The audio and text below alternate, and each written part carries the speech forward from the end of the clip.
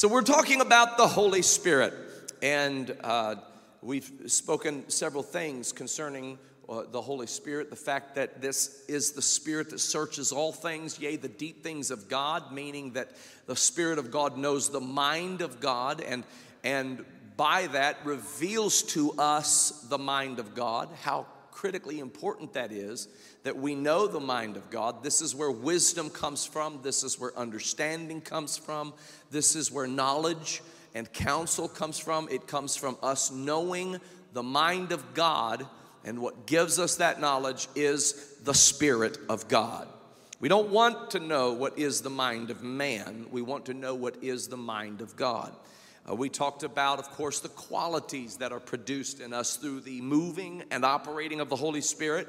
And these qualities are qualities like, of course, the fruit of the Spirit, the gifts of the Spirit, love and joy and peace, long-suffering, gentleness, goodness, faith, meekness, temperance, the word of wisdom, the word of knowledge, gifts of healing, the working of miracles, diverse kinds of tongues, interpretation of tongues, of course, the gift of faith. There are many gifts of the Spirit. There are many fruit of the Spirit. And these things are abundant in us. The love of God is shed abroad in our hearts by the Holy Ghost. The kingdom of heaven is not meat and drink, but it is righteousness, peace, and joy in the Holy Ghost. So there are all of the good and perfect gifts that come from God.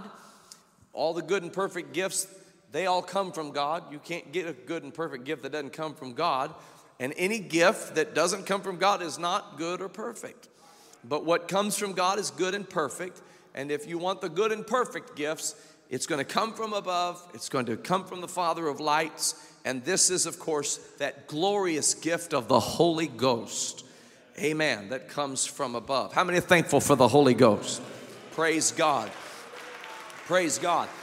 If you've received the gift of the Holy Ghost, don't let your natural body prevent the Holy Ghost from doing and being what it is designed to do and be. But let the Holy Ghost be all that God designs His Spirit in us to be. And our natural body is at war with that part of us, and that the Spirit of God that is in us and the flesh are at constant war with each other until this body be taken out of the way, till this corruptible takes on incorruption, this mortal takes on immortality. Until then, you've got flesh to fight.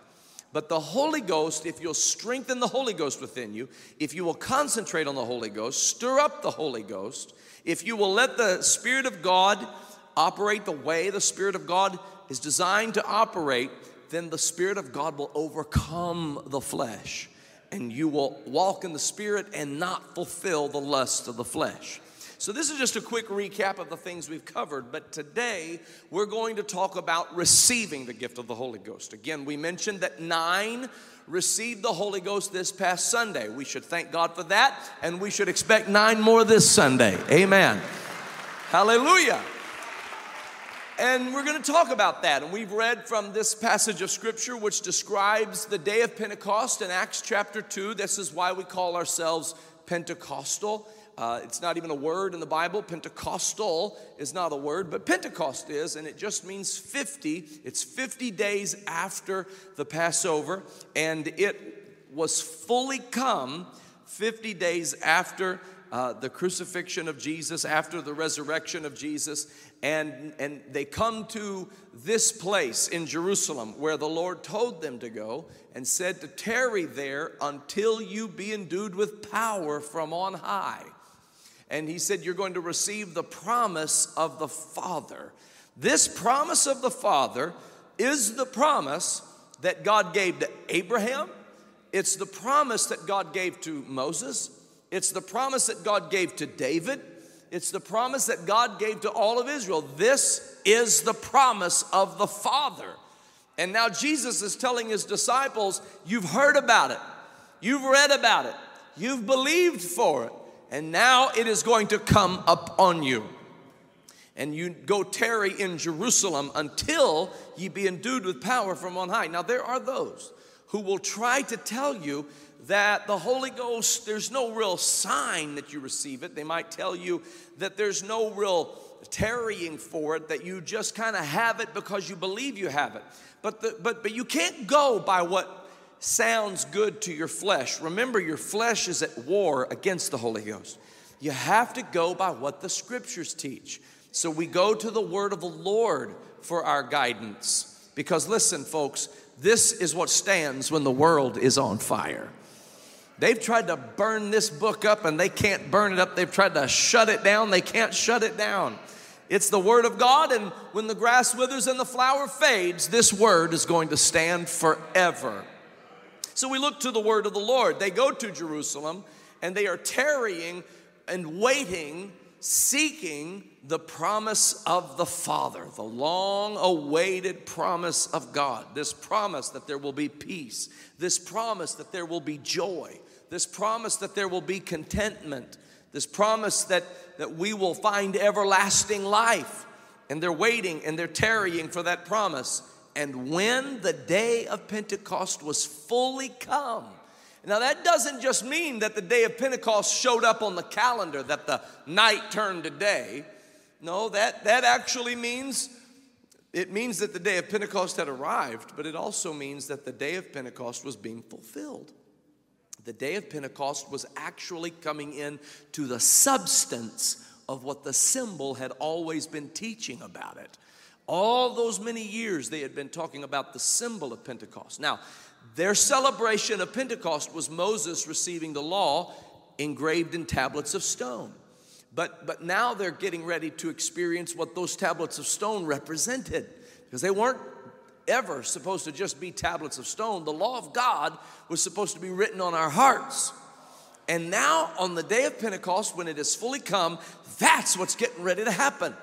And God is getting ready to inscribe it upon their hearts. You shall not kill. So now it's not just going to be a law where they hate somebody so much, and if they wouldn't go to prison, they'd take their head off. No, it's going to be written in their hearts, to where not only are they restraining themselves from a violent act, but they actually don't hate the person. And that's why they won't kill them. And so this is a law written upon their hearts. It's a law kept by the integrity of the heart and by the integrity of the spirit that is in the person, the Spirit of God in the person, as opposed to a fleshly fallen person trying their best to keep some external commandment. And so the law is getting ready to be written on their hearts. When the day of Pentecost was fully come, when it was fully realized, they were all with one accord in one place. This is one of the reasons why unity is so vital. God moves when we are united with one accord in one place. The Spirit of God moves when we are with one accord in one place. And suddenly there came a sound from heaven as of a rushing mighty wind. I will tell you that's the wind that moved upon the face of the waters. That's the wind that went into Adam's nostrils and he became a living soul. That's the wind that Ezekiel prophesied to, and the wind filled the soldiers in the vision of the valley of dry bones. That this is the wind that was blowing in the top of the mulberry trees when David heard the sound of the going. There came a rushing mighty wind, and it filled all the house where they were sitting. And there appeared unto them cloven tongues, or diverse tongues, different tongues, like as of fire. And it sat upon each of them, and they were all filled with the Holy Ghost, and began to speak with other tongues as the Spirit gave them the utterance. Now, this was the sign that they had received the gift of the Holy Ghost. Now, I'm going to run through Acts chapter 2, just if you'll bear with me a little bit here. It's a really amazing story. It's the birthday of the church. It's the moment that the promise of God has come to fruition, and it's been fulfilled. And so when this happens, the Bible says there were devout Jews from every nation under heaven, and they were gathered there to see this phenomenon unfold. And what they saw amazed them, and what they heard amazed them, because they saw Galileans speaking languages that the Galileans did not know, and they knew they didn't know. The languages they were speaking were Phrygian, Pamphylian, Greek, they were speaking Arabic, they were speaking a number of different languages, and they hear them speaking these languages wherein these devout Jews from every nation under heaven, they knew these languages. But when they hear these Galileans speak them, it blows their mind because they're speaking them fluently, and they're all declaring the wonderful works of God. And this was so astounding to them that this was their question. What meaneth this? Everybody say this. That was the quest of their question. What meaneth this? I want to know what this is. Them speaking in all these different languages. What does this mean? And you can read that in Acts chapter 2. You read in Acts chapter 2, they ask the question, what does this mean? What meaneth this? Verse 12, they were all amazed. They were in doubt, saying one to another, what meaneth this? Now, verse 13 is a different group of people. Now, these are people who don't speak multiple languages. I would have been in this group. I don't speak multiple languages. One part of the group spoke multiple languages. And when they heard the Galileans speak, their mind is just like blown.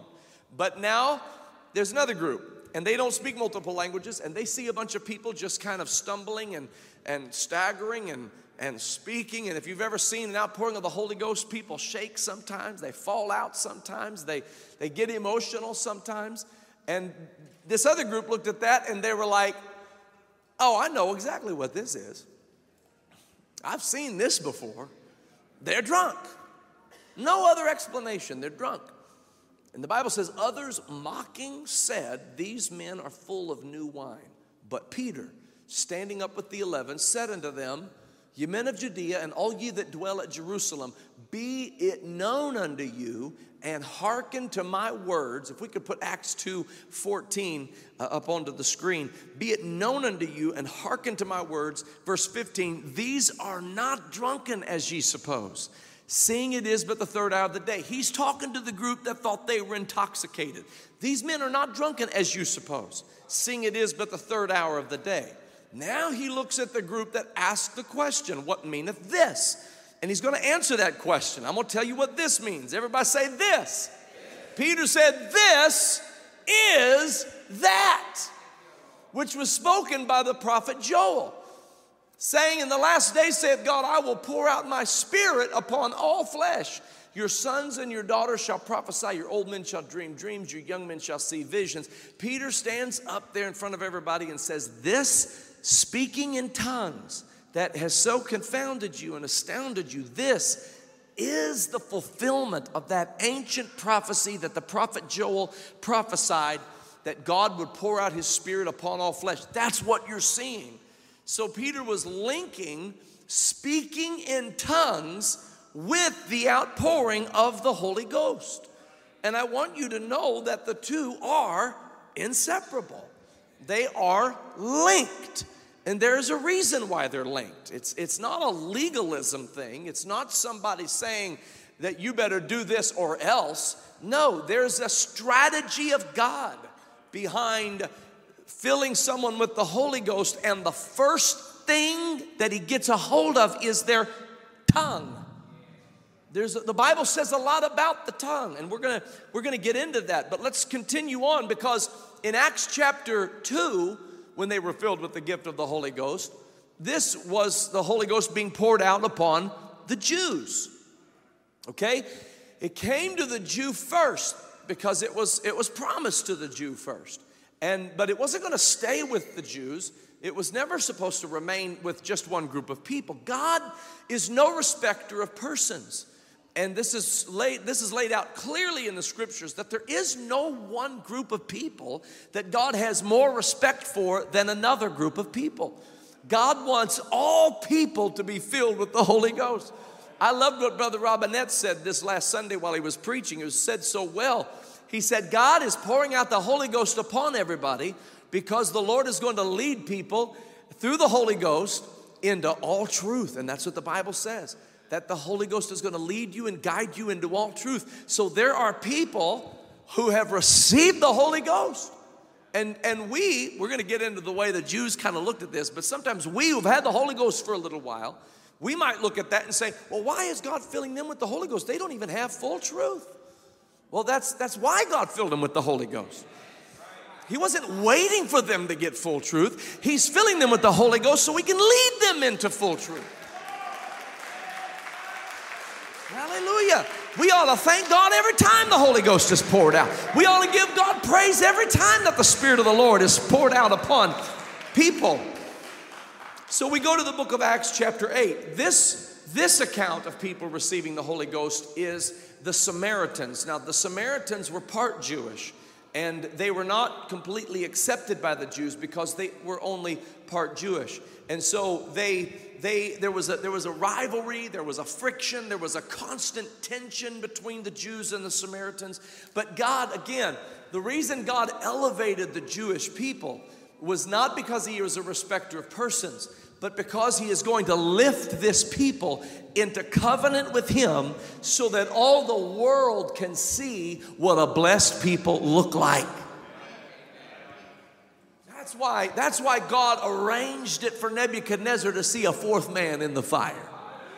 This is why God arranged it for Nebuchadnezzar to see Daniel and the other Hebrew captives not eat the king's meat and be blessed and healthy and prosperous because they followed the ways of God. This is why in whatever sphere you find yourself, whatever work environment, whatever family environment, when God has poured His Spirit out upon you, washed you in the precious blood of the Lamb, you ought to let God put His light so deeply inside of you and let it burn so fervently that everybody can see the blessing of God upon your life.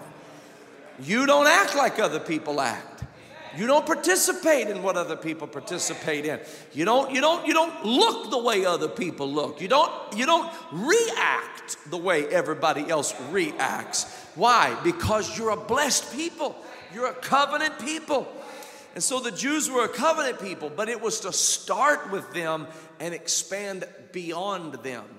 And so now it has moved to the Samaritans. It's inching its way out of just being confined to the Jewish people who have received the Holy Ghost. And that was Acts chapter 1 verse 8, what the Lord told His disciples. He said, you shall receive power. After that, the Holy Ghost has come upon you, and you shall be witnesses unto me in Jerusalem, in Judea, in Samaria, and unto the uttermost parts of the earth. And that includes Cincinnati, Ohio. Amen. That includes Orlando, Florida, under the uttermost parts. We're here today because of the witnesses that have come forth from His presence. And guess what? That's who we are now. We are witnesses that the Holy Ghost is real. We are witnesses that the power is true. We are witnesses that the Word of God is right. And it's the rock upon which we can place our feet. Amen. And stand through every test and trial.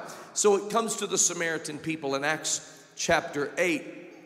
And I want to just bring to you what really took place there. Philip went down in verse 5 to the city of Samaria and preached Christ unto them. That's what you're going to find in every one of these passages where the Holy Ghost is poured out. Jesus is preached. Jesus is preached. And so you've heard me say it before, but we preach Jesus. That's what we preach. We preach Jesus. My grandfather was preaching a revival in Idaho as a young man, and there were no results. Nothing was coming from the revival. Nobody was getting the Holy Ghost. Nobody was getting healed. Nobody was getting baptized. He felt like he was failing, really, and so he called his father, Andrew Urshan, a great pioneer of the gospel, and he said, Dad, I don't know what's wrong. He said, we're not breaking through in this revival. He said, well, son, are you praying? He said, well, yeah, I'm praying. He said, are you fasting? He said, yes, I'm fasting. He said, are you studying the scriptures? He said, yes, I'm studying the scriptures. He said, are you making sure to be anointed when you step into the pulpit? I feel anointed. He said, well, then there's only one thing to do. Preach Jesus. Preach Jesus. He said, okay, I'll preach Jesus tonight. What do I preach tomorrow night? Preach Jesus again. What do I preach the next? Preach Jesus again. You preach Jesus and the results will follow. And this is what happened in Acts chapter 2. Peter was preaching Jesus and God added 3,000 souls to the church. Acts chapter 8, Philip went down to Samaria, and he was preaching Christ unto them. And the people, here, verse number 6, here's a familiar phrasing. The people with one accord, unity, gave heed unto those things which Philip spake, hearing and seeing the miracles which he did. Unclean spirits, crying with loud voice, came out of many that were possessed with them. Many taken with palsies that were lame were healed. There was great joy in that city. There was a certain man called Simon. He was a sorcerer, and he used that sorcery to bewitch the people, telling them that he was some great one. And they all gave heed, from the least to the greatest, saying that this man is the great power of God. And to him they had regard, because that of long time he had bewitched them with sorceries. But when they believed Philip concerning preaching the things concerning the kingdom of God in the name of Jesus Christ, they were baptized, both men and women. Then Simon the sorcerer, Simon the witch doctor, Simon the fortune teller, Simon the man who had bewitched the people, he himself believed, and he was baptized. And when he was baptized, he continued with Philip and wondered, beholding the miracles and signs which were done. Now, when the apostles, which were at Jerusalem, heard that Samaria had received the word of God, they sent unto them Peter and John, who when they were come down, prayed for them that they might receive the Holy Ghost. For as yet, and this is important because there are many people who believe that if you believe, then that means you've received the Holy Ghost. But those are two different things. Verse 16, for as yet he was fallen upon none of them, only they were baptized in the name of the Lord Jesus. Then laid they their hands on them, and they received the Holy Ghost. And when Simon saw that through laying on of the apostles' hands, the Holy Ghost was given. Okay, that's an important moment there. Simon is looking and watching and observing, and he sees there is a visual observation that through laying on of the apostles' hands, the Holy Ghost was given. This means it was not an invisible transaction.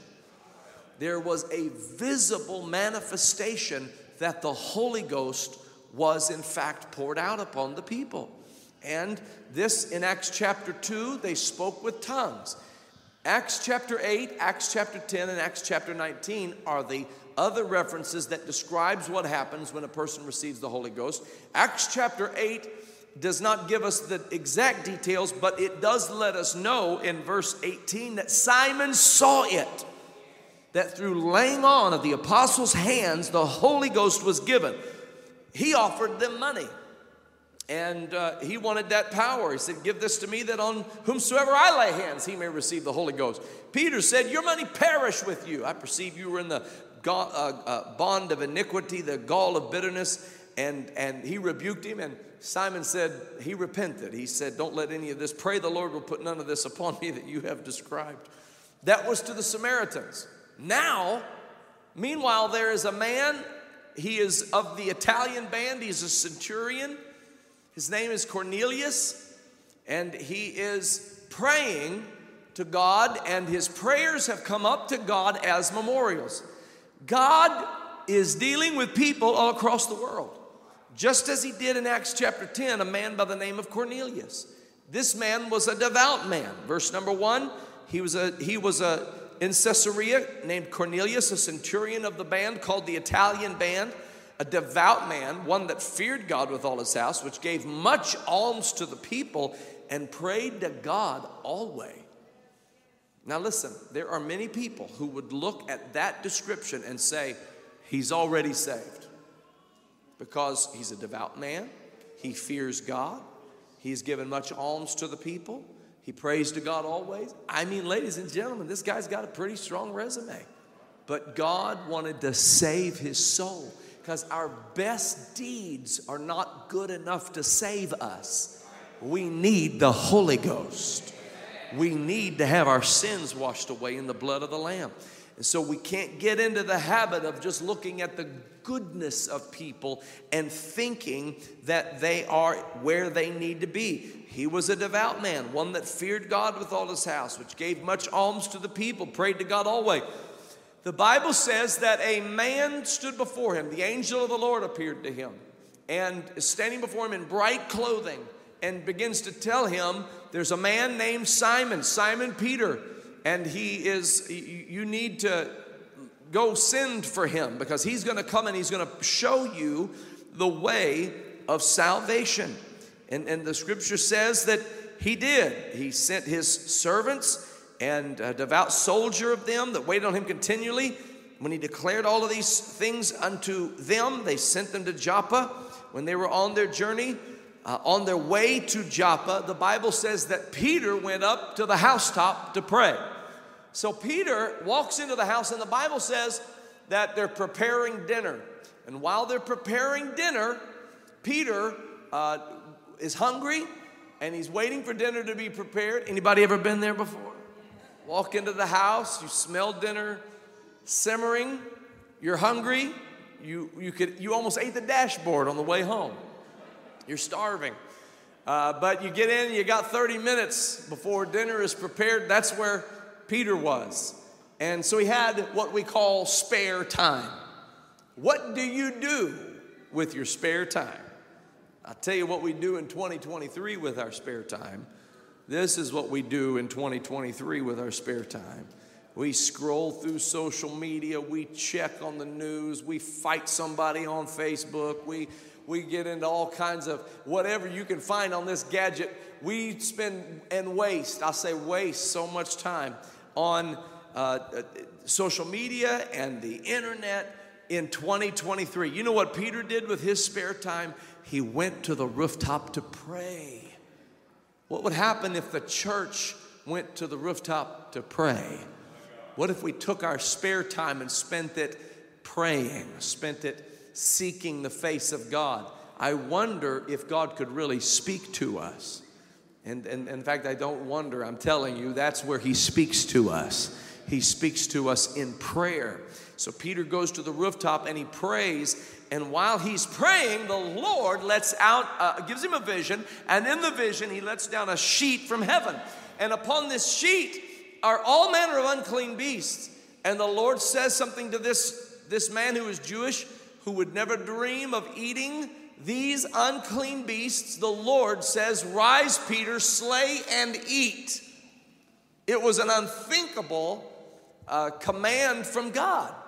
But God said it. I want you to rise, I want you to slay these animals, and I want you to eat them. Now, mind you, Peter is alone with God. The Bible says he was in a trance. Okay, now that trance, all that means is that everything was shut out, and it was just him and God in communion with one another. That's where you want to be. You want to be alone with God in communion, in prayer. That's where you're going to hear his voice. And God began to speak to Peter, because little did Peter know, but there was a group of people coming that were going to say, "I need to know the way of salvation." And if Peter had not been praying, he would have met the people at the door and sent them away and said, "It's not for you." Because that's where his heart was. Prayer will reposition your heart to the place your heart needs to be. And so Peter, in a moment of prayer, alone with God, it's just Peter and God, no distraction. And even in that place of pure prayer, he argued with God. "Not so, Lord. I would never dream of eating this food." God sent it again. "Rise, Peter, slay and eat." "Not so, Lord." Third time, "Rise, Peter, slay and eat." And the Lord said, he said, "I cannot eat that which is common or unclean." And the Lord said, "Call not that which I have cleansed common or unclean." And the Lord began to reveal to Peter, "I'm trying to tell you something, Peter, that the Italian band, members of the Italian band of the Roman army are on their way, and I have sent them. And you've got to get over yourself, and you've got to get over your preconceived notions so that you can preach my gospel to them." Hallelujah. I'm going to tell you one of the reasons why you have so much angst in your heart towards others. You're not praying and communing with God and letting God soften your heart. Do you know that God can soften your heart? Can I get on this just for a moment? Do you know the Bible tells us to be kind one to another? Tender-hearted. Tender-hearted. You know who's tender-hearted? People whose hearts have been broken. That's who's tender-hearted. You're still tender there. You're still tender on that part where your heart broke. It's healed, but it's a little tender. You can still feel that pain. Just enough that you can feel someone else's pain. Let yourself be able to identify with and relate to those whose hearts are broken. And that's what it means to be tender-hearted. And Peter, God's going to soften your heart and make you tender to the needs of this group that's coming. And sure enough, he comes out of the vision and there's a knock at the door. And Peter's talking to them and he's now waiting for them. He's expecting them. And they say, we need you to come. Peter goes to Cornelius' house, Acts chapter 10 and verse 30. Now you got to know, he's going to be heavily criticized by the Jews who have received the Holy Ghost, but don't understand that it's not meant to be confined to the Jewish people, but it's meant to spread throughout the world. And they've not learned that yet. They're about to. And Peter is going to be the first one to learn it. And he's there by instruction of the Lord, by vision. And he's standing there in Acts chapter 10 and verse 30, and the Bible says, Cornelius said, 4 days ago I was fasting until this hour, and at the 9th hour I prayed in my house, and behold, a man stood before me in bright clothing. Said, Cornelius, thy prayer is heard, thine alms are had in remembrance in the sight of God. Send to Joppa and call hither Simon, whose surname is Peter. He is lodged in the house of one Simon, a tanner by the seaside, who when he cometh shall speak unto thee. Immediately therefore I sent to you, and you have well done that thou art come. Now therefore we are all here present before God to hear all things that are commanded thee of God. Then Peter opened his mouth and said, of a truth I perceive that God is no respecter of persons, but in every nation he that feareth him worketh righteousness is accepted with him. The word which God sent into the children of Israel, preaching peace by Jesus Christ. Yes, he's preaching Jesus. This is what we preach. This is all we preach. This is the only thing we can preach. We don't have authority to preach anything but Jesus.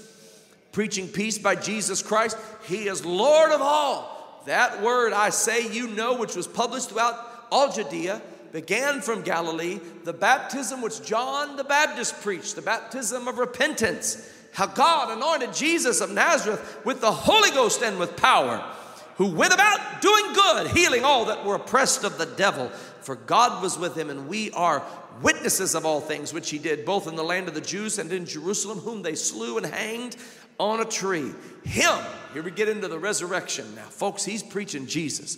He's preaching Calvary. He's preaching the life, the death, the burial, the resurrection of Jesus Christ. Him God raised up the third day and showed him openly, not to all the people, but unto witnesses chosen before of God, even to us, who did eat and drink with him after he rose from the dead. He commanded us to preach unto the people, to testify that it is he which was ordained of God to be the judge of quick and dead. To him give all the prophets witness, that through his name, whosoever believeth in him shall receive remission of sins, while Peter yet spake these words. Hallelujah. Peter is just up there preaching. To him gave all the prophets witness. Peter's just up there preaching. Him God raised up the third day. While Peter yet spake these words, the Holy Ghost fell on all them which heard the word. And they of the circumcision, that means the Jews, that's the sign of the Abrahamic covenant, they of the circumcision which believed were astonished. They didn't expect this to happen. They believed in Jesus Christ. They believed in the outpouring of the Holy Ghost. They were filled with the Holy Ghost. But they were astonished, and as many as came with Peter because that on the Gentiles also was poured out the gift of the Holy Ghost. This isn't just for the Jews, and it's not just for the Samaritans, but he's poured it out on the Gentiles. In the Jews' mind, there were three groups of people: Jews, Samaritans, and everybody else. And everybody else was now starting to get the Holy Ghost. And they were astonished, because that on the Gentiles also was poured out the gift of the Holy Ghost. Verse 46, it's going to tell you how they knew they were filled with the Holy Ghost. Verse 46, for they heard them speak with tongues and magnify God. Then answered Peter, can any man forbid water that these should not be baptized, which have received the Holy Ghost as well as we? And he commanded them, didn't ask, didn't recommend, didn't suggest, didn't gently nudge. He commanded them to be baptized in the name of the Lord. Praise God. They heard them speak with tongues, and Peter said, they've received the Holy Ghost as well as we. Acts chapter 19, it came to pass in verse 1 that while Apollos was at Corinth, Paul, having passed through the upper coast, came to Ephesus, finding certain disciples. Verse 2, he said unto them, have you received the Holy Ghost since ye believed? It's possible to believe and not have the Holy Ghost. They said unto him, we have not so much as heard whether there be any Holy Ghost. He said unto them, unto what then were you baptized? And they said, unto John's baptism.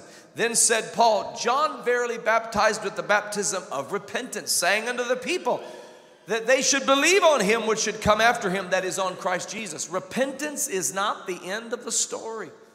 Repentance puts you in a position to receive the Holy Ghost. It puts, and the culmination of repentance is being baptized in the name of Jesus Christ. Saying unto the people that they should believe on him, which should come after him, that is, on Christ Jesus. When they heard this, praise God, I love the immediacy of their obedience.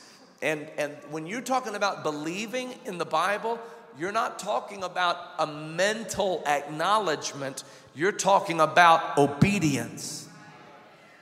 That's what belief is in the Bible, is obedience. It's when you believe to the point of obeying. That's called faith. And without works, faith is dead. So these people, when they heard this in verse 5, they were baptized in the name of the Lord Jesus. Notice that in every one of these instances, they were baptized in the name of the Lord Jesus. Praise God. And when they received the Holy Ghost, there was a visible evidence that they received the Holy Ghost. Verse 6, here's the visible evidence. When Paul had laid his hands upon them, the Holy Ghost came on them, and they spake with tongues and prophesied. Praise God. So we have established that when the Holy Ghost comes, the tongue, that's the first thing God gets. When he fills us with the Holy Ghost, he takes control of the tongue. Now we're going to understand why that is. Let's go to the book of James. We're going to read, actually, first, before we go to the book of James, let's go to the book of Romans. I want to read to you from Romans chapter 3. Okay, this is where you see death. Death, the Bible says, death and life are in the power of the tongue. And here you're going to see death in the power of the tongue. Romans chapter 3 and verse 10. As it is written, there is none righteous, no, not one. There is none that understandeth, there is none that seeketh after God. They are all gone out of the way. They are together become unprofitable. There is none that doeth good, no, not one. Now listen to his description of the unprofitable and of those that do no good. Here it is. Their throat is an open sepulcher. With their tongues they have used deceit. The poison of asps is under their lips, whose mouth is full of cursing and bitterness. All of their evil starts in their mouth. Their tongue, their throat, their mouth, their lips. All the apparatus used to form words. The tongue, the lips, the mouth, the throat. And that's where evil begins in terms of its manifestation through a person. Then it moves into the action of evil. Their feet are swift to shed blood.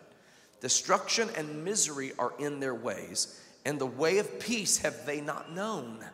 There is no fear of God before their eyes. Ladies and gentlemen, this is why God wants to get a hold of your tongue, because your tongue is your problem. Death and life are in the power of the tongue. If you can get your words right, everything else follows suit. Now let's go to James chapter 3, and let's look at this principle played out by the writer James. James chapter 3 deals with the same concept. We're looking at James chapter 3, and I want to read to you just a few verses of scripture. Verse 2, in many things we offend all. If any man offend not in word, the same as a perfect man, and able also to bridle the whole body. Okay? That word offend means to stumble.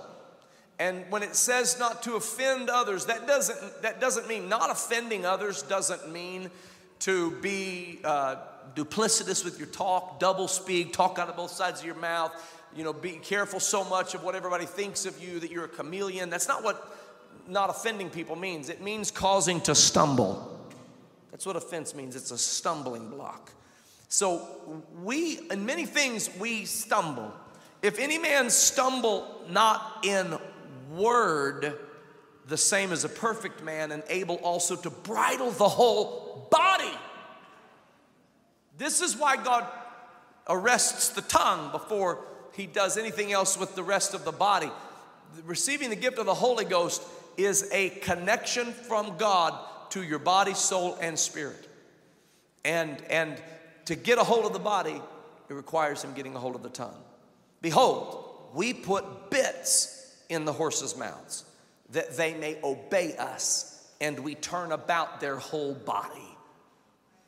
Behold also the ships, which though they be so great, and are driven of fierce winds, yet are they turned about with a very small helm, whithersoever the governor listeth. Even so the tongue. So in the same sense that massive horse is turned by the bit in its mouth, and the rider of the horse bridles the whole body with the bit in the mouth. And in the same way that a small helm governs the direction of a mighty ship, in that very same way, even the tongue, being a little member, and boasteth great things, behold how great a matter a little fire kindleth. Now listen to this description of the tongue that's in your mouth. The tongue is a fire. It is a world of iniquity. The tongue among our members, that it defileth the whole body. It setteth on fire the course of nature, and it is set on fire of hell. Every kind of beast and of bird and of serpents and of things in the sea is tamed and hath been tamed of mankind, but the tongue can no man tame. Your tongue is more deadly than a king cobra. Your tongue is more vile and violent than a rattlesnake. Your tongue, my tongue. Do you know how much damage we've done with our tongues? Do you know how much hurt we've inflicted with our tongues? The things that we've said in haste and anger and rage, and we set on fire the course of nature. And it controls our whole body. And I'm going to tell you, it doesn't just control our body, it controls the body of Christ. And if the body of Christ will ever have a sanctified tongue, then the body of Christ is unstoppable. Get the gossip out of your mouth. Get the cursing out of your mouth.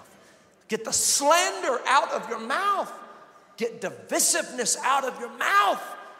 Get rumors out of your mouth. Hallelujah, I feel the Holy Ghost. Get that junk out of your mouth. It is setting on fire your whole nature. It's causing strife in your family. It's causing strife in your relationships. Your tongue is. You're cursing others. Your tongue is the problem. You know what you should use your tongue to do? What they did when they received the Holy Ghost. for they heard them speak with tongues and magnify God. I will bless the Lord at all times. His praise shall continually be in my mouth. My throat will not be an open sepulcher. There will not be the poison of asps under my lips. My tongue will not defile this body. I will not use my tongue to curse my brother or my sister or my neighbor or even the least of these.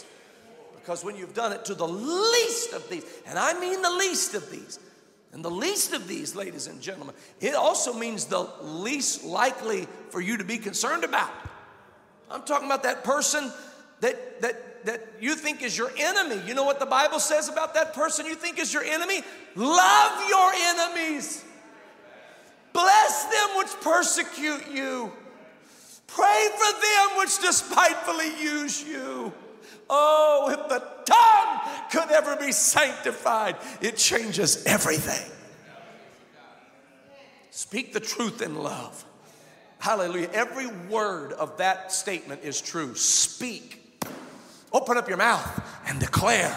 Speak the, not a, not your, not my, the truth. We don't believe in your truth and my truth and our truth and everybody else's truth. The truth is a person and his name is Jesus. Speak the truth in love, agape, charity, the bond of perfectness. That's what God is doing when he fills you with the Holy Ghost. He's getting that tongue. No man can tame it. You can bite it till you bite it off and you can't tame it. You can't control that tongue. No man can tame the tongue. The Holy Ghost is the only power that can control your tongue. And it happens when he fills you with the Holy Ghost. You speak with other tongues, tongues that magnify him, and they're not premeditated by you. Tongues that glorify him, and they're not conjured up by the lexicon of your vocabulary. It's the Spirit in you, coming out of you, and it's your tongue yielded to the Holy Ghost, speaking and declaring and glorifying God. And I'm going to tell you something. Everybody in this building at one time in your life used to laugh at it. Be true, be real, be honest about it. You used to think it sounded strange. And now you're talking in tongues. Praise God. Now you know it's real. I'm going to tell you, even if you've never experienced it, you know it's real. Hallelujah. You know why God has to get a hold of your tongue? Because you don't have the words to say how great he is. Call him awesome. Go ahead. Somebody say, God is awesome. Well, he's more awesome than awesome. Go ahead. Call him wonderful. He's more wonderful than wonderful. Call him mighty. He's mightier than mighty. Call him great. He's greater than great. I don't even know what that word is, but he does. And if I let him get a hold of my tongue, then he'll begin to describe himself the way he ought to be described. He'll begin to praise himself the way he ought to be praised. And it'll be coming out of my mouth, sanctifying my body. My tongue will be lifting him to a level I don't even understand. Hallelujah. Yeah, it does matter. And this is why people all across the world are receiving the Holy Ghost and they are speaking in other tongues. And it's people who are the poorest of poor and the wealthiest of the wealthy. It's people of all educational pursuits, and those who have much education, those who have very little to none. They are receiving the gift of the Holy Ghost because it is being poured out upon all flesh. This isn't the time to backslide from the outpouring of the Holy Ghost. This isn't the time to throw in the towel on the Holy Ghost being real. This isn't the time to think that it's old-fashioned and it's antiquated. It's real. This Pentecostal blessing is real. We who are saved and sanctified and spirit-filled and washed in the blood of the Lamb, we must not do a disservice to this generation by compromising that beautiful truth and gift. and acting like it's not real and it's not for them. We can't do that. This is the hour they need it more than ever. They need it now more than ever. They're more confused than they've ever been. And they distrust religion more than they ever have. This is the time to stand strong and say, it's real. It's real, it's real, it's real. Let me tell you how it works. You see a picture of it at the wedding of Cana of Galilee. It's the first miracle Jesus performed. And in that miracle, his mother said, they need wine. And Jesus said, eventually, he said, all right, bring me empty vessels. And they brought empty vessels. That's important. Empty vessels. That's what repentance does. It empties us. If you've not repented, repent. Repent of your sin. Repent of your wicked ways. Repent of your sinful habits. Oh, I feel the Holy Ghost right now. It's the message of John the Baptist. Repent ye therefore, for the kingdom of heaven is at hand. Repent. Repent of your carnality. Repent of your bitterness. Repent of your witchcraft. Repent of your stubbornness. Repent of your rebellion. Repent of your worldliness. Repent. Repent of the lust of the flesh. Repent of the lust of the eyes. Repent of the pride of life. Repent of the love of money. Repent. Repent ye therefore and be converted, that your sins may be blotted out when the times of refreshing shall come from the presence of the Lord. And so the emptying of that vessel is us repenting. And then the culmination of that repentance is when we're baptized in Jesus' name, brother. In those waters, we had 6 people baptized in Jesus' name. Hallelujah. Brother Dennis, I'm still shouting about it. Baptized in the precious name of Jesus Christ. And I'm going to tell you what happens when you're baptized in Jesus' name. You leave your old man and your name and the record of your life. You leave it in those waters. And when you come up out of that water, there's a new innocence on you. There's a new blamelessness on you. There's a purity on you. There's an emptiness. Hallelujah. And you're not going to be judged by the sins you've committed, because now you stand washed and clean by the precious blood of the Lamb of God. Glory to God. Repent and be baptized, every one of you, in the name of Jesus Christ. So these empty vessels they're like repentance and baptism. It's when we're emptied. And then the Bible says, he said, pour water in, which we see baptism there too. Pour water in the vessels. I also see there the vessels representing us and our soul. And as that water fills up, he said, fill it up to the brim, because when it reaches the brim, something's going to happen. Now, you know those servants are like, no, we said wine. He said, I said water. Yeah, but they've asked for wine. I said, and by the way, that's not the kind of wine you go down to the liquor store and get. You hear what I'm telling you? That's kosher. That's kosher stuff there. And so as he's filling up this water, filling up these vessels with water, and they're going to reach the brim. When they reach the brim, they turn into wine. That's what happens when you receive the Holy Ghost. You're the vessel. Your praise is the water. You praise him. This is why we tell people that are seeking the Holy Ghost, just give God all the praise. Don't hold back. Open up your mouth and shout it as loud as you can. God, I love you. I praise you. I worship you. Y'all, did y'all know I'm stage fright? I still get stage. I still get nervous coming up onto a platform and talking. But you watch this. I love you, Jesus. Because I'm not afraid to praise him. I'm not afraid to praise him. He's worthy of my praise. Hallelujah. Thank you, Jesus. I love you, Jesus. I praise you, Jesus. You fill that vessel with water. You fill it with water. I praise you, Lord. From the rising of the sun to the going down of the same, you keep filling it up. You keep filling it up. You're worthy. You're the Alpha. You're the Omega. You're the beginning. You're the ending. You're the great I am. The altogether lovely. My deliverer. My redeemer. My savior. My friend that sticks closer than a brother. You watch out, because that water is about to reach the brim. And when it does, you're going to speak a language you've never spoken before. Woo! You say, I'm afraid it'll just be me. Stop that. It's not going to be just you. You're going to be filled with the Holy Ghost. Well, I'm afraid that what if I do it wrong and people around me know I'm doing it wrong? Stop that. Let the Holy Ghost be the Holy Ghost. Let God do what God does. Hallelujah. There's no wrong way to praise Him. Praise Him. Praise Him. Praise Him. Praise Him. Praise Him till you run out of the words. Praise Him till you can't describe Him any better. Praise Him till you can't describe Him any greater. I call Him all I know to call Him. He's holy, but He's holier than holy. He's righteous, but He's more righteous than righteous. He's wonderful, but more wonderful than wonderful.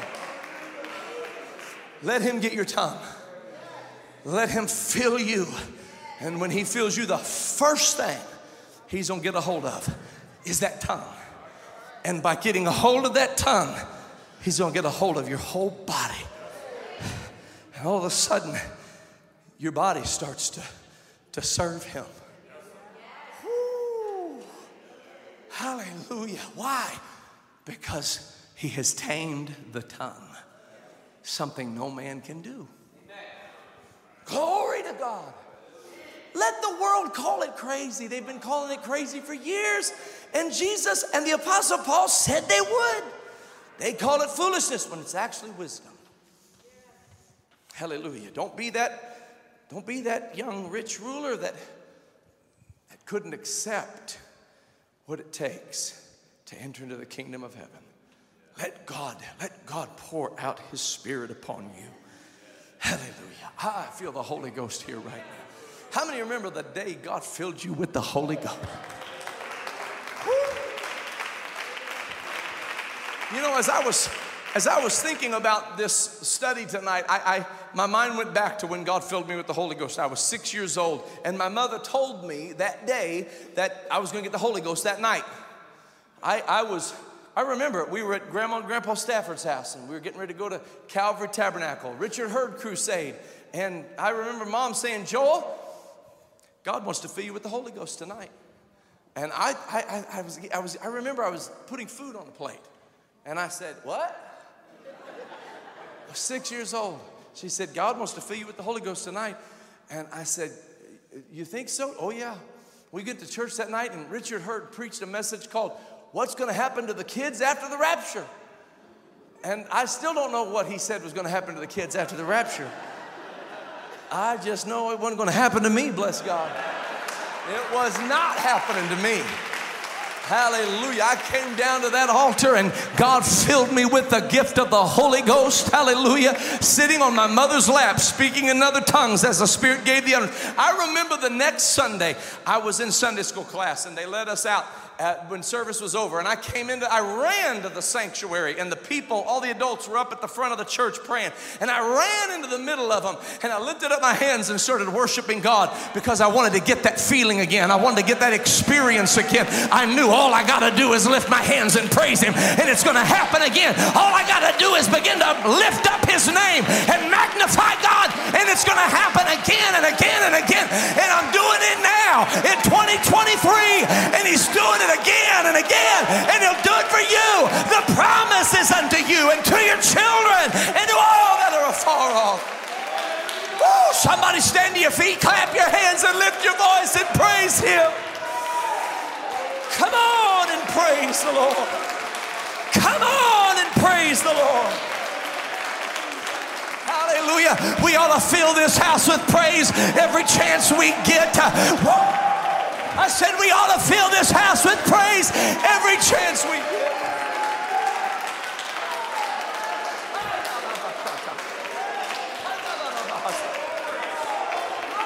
Lord, let the Holy Ghost move.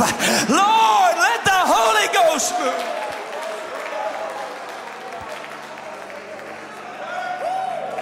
I want somebody to come down to the front right now. God wants to pour out the Holy Ghost in this place. God wants to pour out the Holy Ghost in this place. Come on, that's it. God bless you in Jesus' name. Let the Holy Ghost move right now. Hallelujah. Come on. If you've had it before and you want to feel it again, come on and let the Holy Ghost move right now. Yeah. Oh! Woo!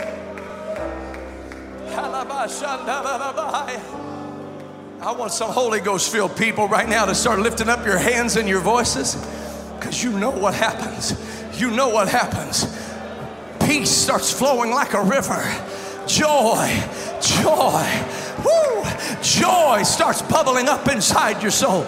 That perfect love begins to cast out fear. Hallelujah. Come on, somebody. I want somebody carrying a heavy load to come right now. And I want you to lift that heavy load to God. Say, Lord, I can't carry this by myself. I've got to give it to you, Lord.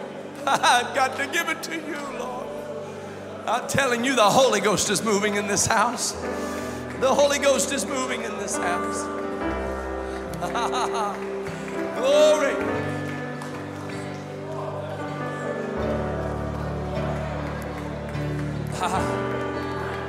Hallelujah. Hallelujah. Woo.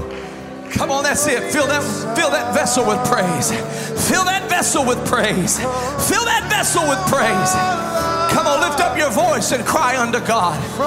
Lift up your voice and cry unto God. Oh Lord, I love you. Oh Lord, I praise you. Oh God, I lift up your name. Oh God, I praise you. Hallelujah, hallelujah, hallelujah. Woo. Hallelujah, hallelujah. It's all I want. Yes, Lord. Is for you. Yes, Lord. Yes, Lord. Be glorified. I want you to be glorified. You to be lifted high. Oh, yes, All Lord. I want. All I want is for you. Hallelujah. Be glorified. To be glorified. Be lifted high. Come on, that's it. Let the Holy Ghost move in this house. Come on, that's it. That's it. Lift up that praise unto God. Lift up that praise unto God. For you to be lifted high. Yes, All Lord. I want is for you to be glorified. You to be lifted high. Let praises rise.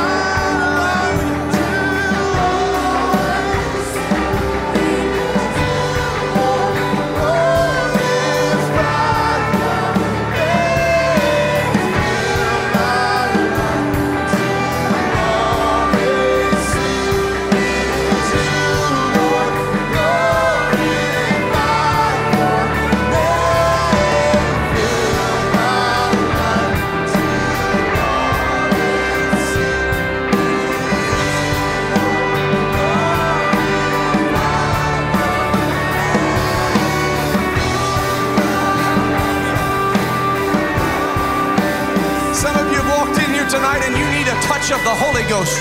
You need a touch of the Holy Ghost.